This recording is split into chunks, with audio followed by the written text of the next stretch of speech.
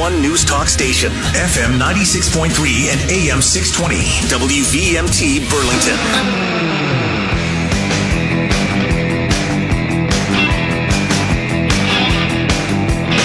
Welcome back to the Morning Drive, everybody. Kurt and Anthony here on this Tuesday morning, and joining us in studio now is Vermont's Auditor of Accounts, Doug Hoffer. Good morning, Doug. Good morning, Kurt. Good to be here. And Doug, let's get right into it. You have been in the news a lot lately in the last week or two, and I don't think you and the mayor will probably be going to dinner anytime soon.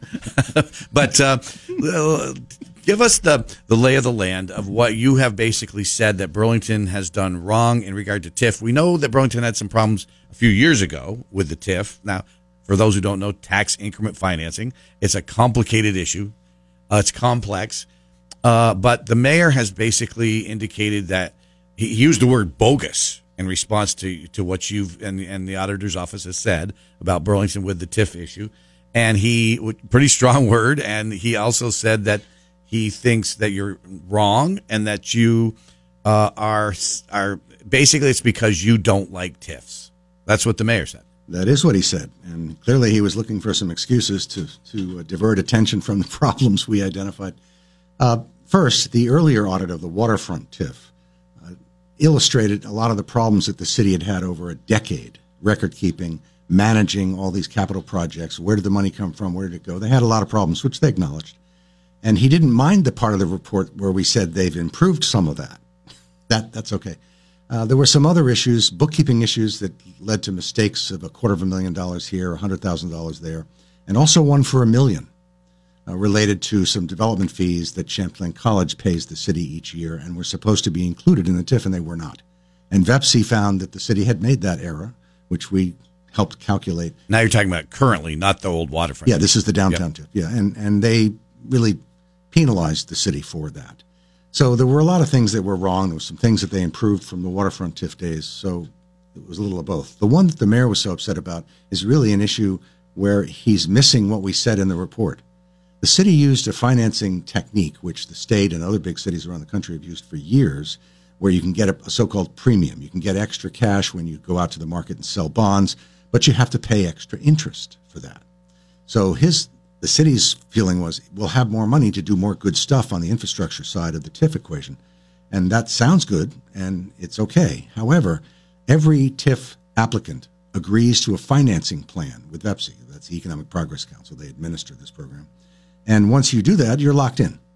Now, you can't know with any certainty before you go out to the market to sell bonds exactly what the cost is going to be, but there's a general range at any given time, 3%, 3.5%, whatever it might be. The premium method really throws everything out the window, and there's a lot more money at issue. The city did well and got an extra $4 million to spend, but it also led over the life of the bond an extra $8 million in interest. Now, the people of the city of Burlington don't have to pay that. The money is withheld from the Ed Fund. That's the nature of TIF for 20 years, and it was not approved by VEPSI. Now, if they had asked up front to do that, I don't know what VEPSI would have said. We're going to find out because the city's going to go to VEPSI and ask for a get-out-of-jail-free card. But that's what happened. We never said that the city didn't have the authority to use that financing mechanism. They do. The states used it before. The cities used it. That wasn't the point. The point was that they did not adhere or comply with the financing. So if it's like if you're in business and you have a financing structure with a bank, and you go in and they say, okay, this is the operating parameters of your business, and we're going to loan you this money. And then you go outside those operating parameters, and it may work or not work, but you don't have pre-approval. And so VEPSI ostensibly is the credit agency or the bank underwriting or approving this financing package. And so the city, it's completely legal had they asked approval in advance. Yeah. But they didn't. And now they're going back to ask after the fact. Yeah, they assumed that because they have the authority to do that type of financing for general city work, right, of any capital projects, borrowed money, that means that it's okay for TIF. As we have found over the years, as we do these TIF reports, there are little funny places in statutes that say, yeah, you might be able to do that normally, like in St. Albans, where they use debt to pay debt. The city can do that, but not for TIFF. And we have an opinion from the AG's office on that. So it's interesting, and I'm disappointed that he took it so hard. Do you think that the problem is the complexity of TIFF? That's part of it. But remember, the question here is the financing plan has a purpose. VEPC considers a number of things when they approve these plans. One is the risk. Now, Burlington, obviously, is a big city. It has a lot of development with or without TIFF, and I think they're likely to be able to pay their debts. That isn't the problem. But for other towns, if they borrowed that much more or had that much more to pay, they might not get the grand list growth that was anticipated because it's so much more than the plan at the outset. Also, VEPC has a responsibility to the Ed Fund and to limit and cap, in terms of the plan, how much a city can take. So what happens with your report? You've identified what you view. The mayor feels differently, but you've identified in your audit mistakes that Burlington has made. As you called it, significant mistakes is the headline that I'm looking at here. What happens with that report? Well, people yell at me. Well, you're the auditor. But if you're right, does you mentioned VEPC? Does VEPC weigh in here? Do they say that they say, hey, Doug Hoffer's right, or what happens? That's the first step. VEPC is aware of and now has an opportunity to answer the question. Burlington will go to VEPC and ask, for permission in retroactive terms. And VEPC has to make a decision. Now, interestingly, VEPC with us made a joint request to the Attorney General for an opinion about whether the statute allows this for TIFF. We were acting on the rules. The rules say you have to have a financing plan and all that stuff, and that's true. The statute is unclear. So VEPC needs an opinion from the AG, but the AG is not going to give it. So I don't know what they're going to do. It'll be interesting. So is that then leads to the second headline that you've made in the last 2 weeks. Who, me? Yeah. I'd like that if we're going to take are we going to take a break? No, actually. Okay. I was going to say I'd rather get into that when we get back from the break, but if we're not taking one. Well, yeah, we probably should. Okay. All right, we're going to take a real quick day. The Morning Drive, FM 96.3 and AM 620. WVMT.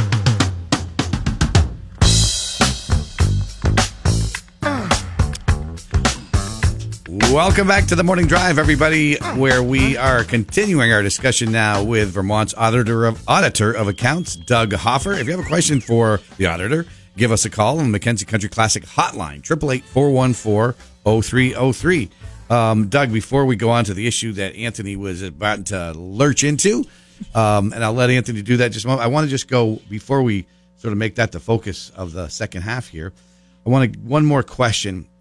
Can you talk a little bit about Champlain College? You touched on that, and Champlain College housing building being tested as 100% student housing for taxes when the ground floor is filled with restaurants, a building that's a block from City Hall.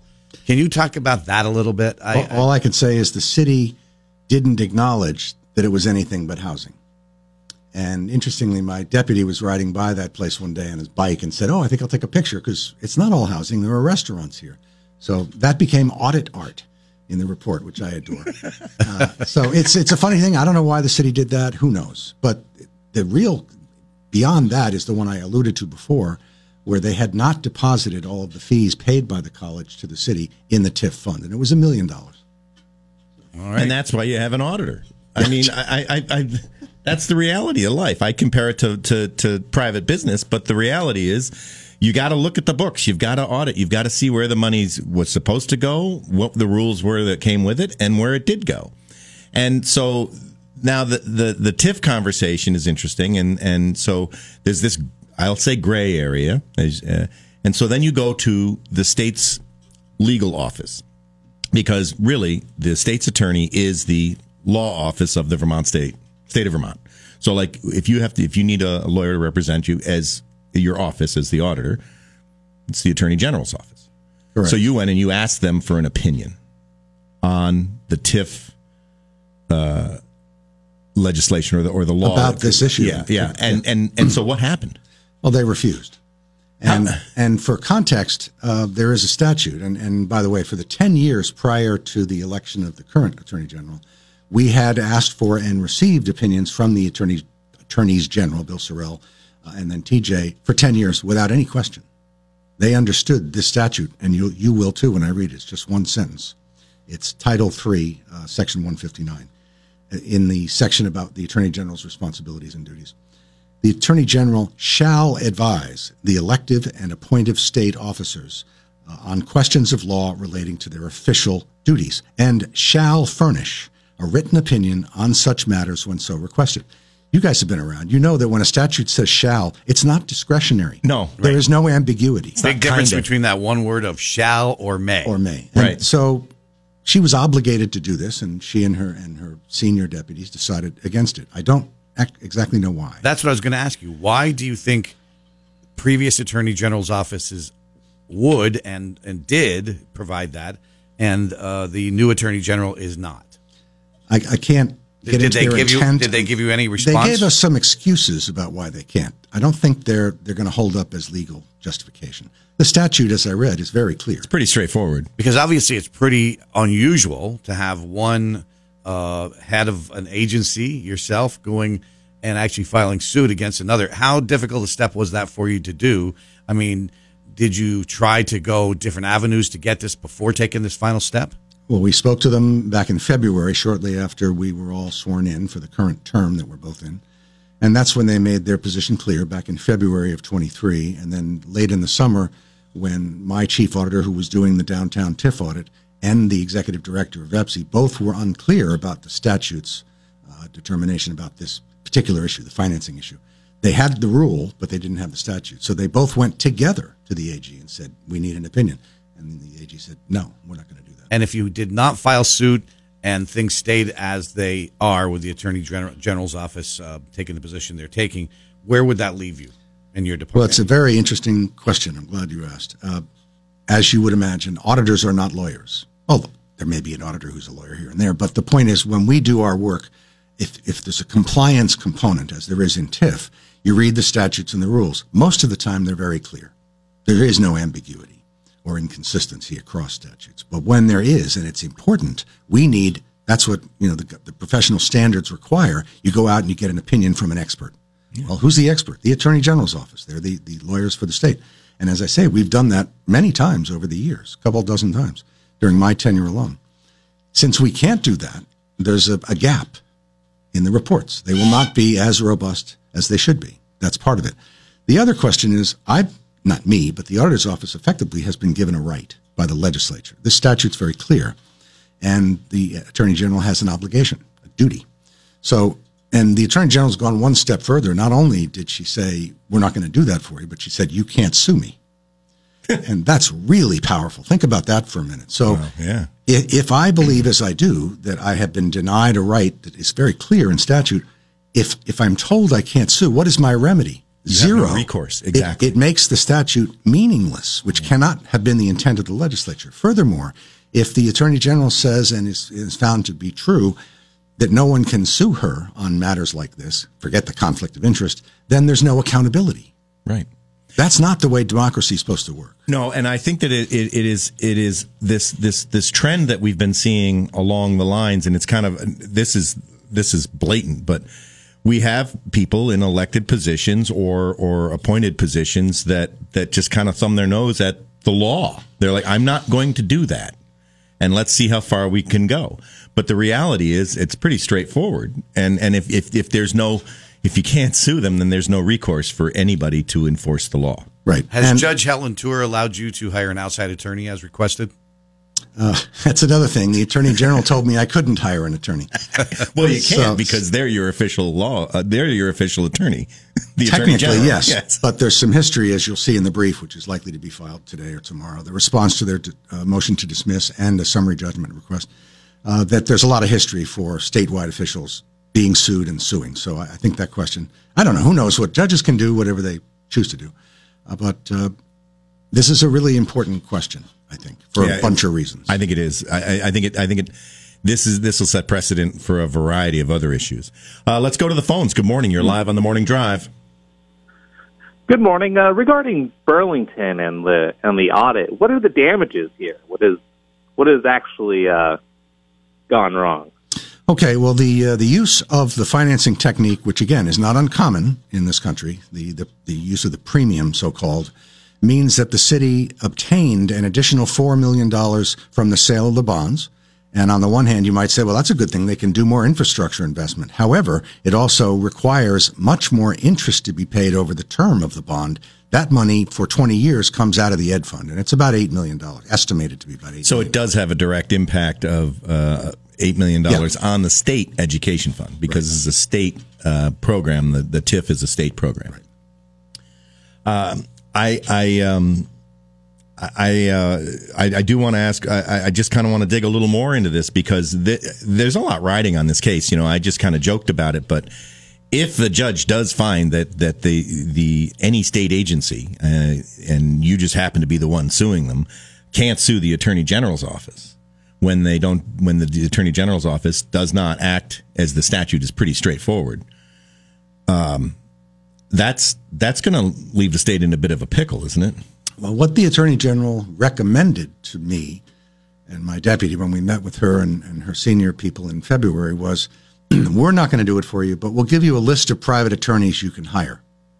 And I thought, well, that sounds nice, but give me a break. My primary audience is the legislature and the people of the state. And if we produce a report that is based, at least in part, on an opinion from an attorney I hired, people are going to say, you just hired the guy to say what you wanted him to say. The optics would be terrible.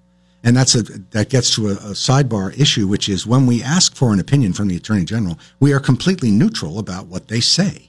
They say what they're going to say. And your job is to enforce whatever they interpret it as. Right. Now, let me read a direct quote and just get your reaction to it. This is in the VT Digger article, and this is from the Attorney General's Chief of Staff, Lauren Jandal. She says, "It is legally unsound, has wasted state and court resources, and will be unproductive. The irony of the auditor insisting on legal advice from the Attorney General while also not accepting her legal decision with which he disagrees is not lost on us."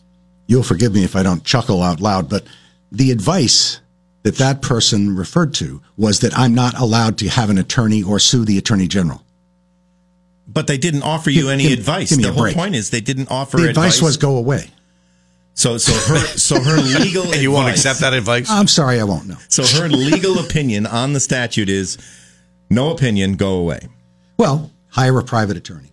Keep this in mind, by the way. We're a very small shop. Yeah. Most of state government, the major departments and agencies, have in-house attorneys who, in fact, work for the Attorney General. They are assistant attorneys general. So if they need an opinion or advice, they go down the hall. I can only go to the Attorney General. So we'll be watching this, Doug. What's the timeline? When do you think there'll be a decision? A decision? Oh, God. Or some kind of... I would hope within a few months. But you never know. Right. I don't know how busy the judge is. And we're just about out of time, but anything else in the legislature that you're going to be advocating for? We know, obviously, the sheriff's changes to the sheriff's Association of Sheriffs was a big issue last year. Do you think that's going to help correct some of the problems we've seen in sheriff's departments? To some extent, but I do think some of the folks who were advocating for all that are going to come back and talk about some constitutional changes, which is probably appropriate. Will you be testifying on that or any other issues in this? If asked, I certainly will, yes. I know the legislature is moving on some of the issues we raised during the audits about the dams. Right. So that's moving. There are some things moving. And also accountability, which is a topic for another day. All right, there he is, Auditor of Accounts for the state of Vermont, Doug Hoffer. He has been in the news a lot lately. Thanks for being on the Morning Drive today, Doug. Thank you guys both. Thanks for coming in. All right, we're going to take a quick break. We're going to check in with Fox News. Amanda has the headlines. We got the forecast for you. Then we're going to talk to Ben Kinsley.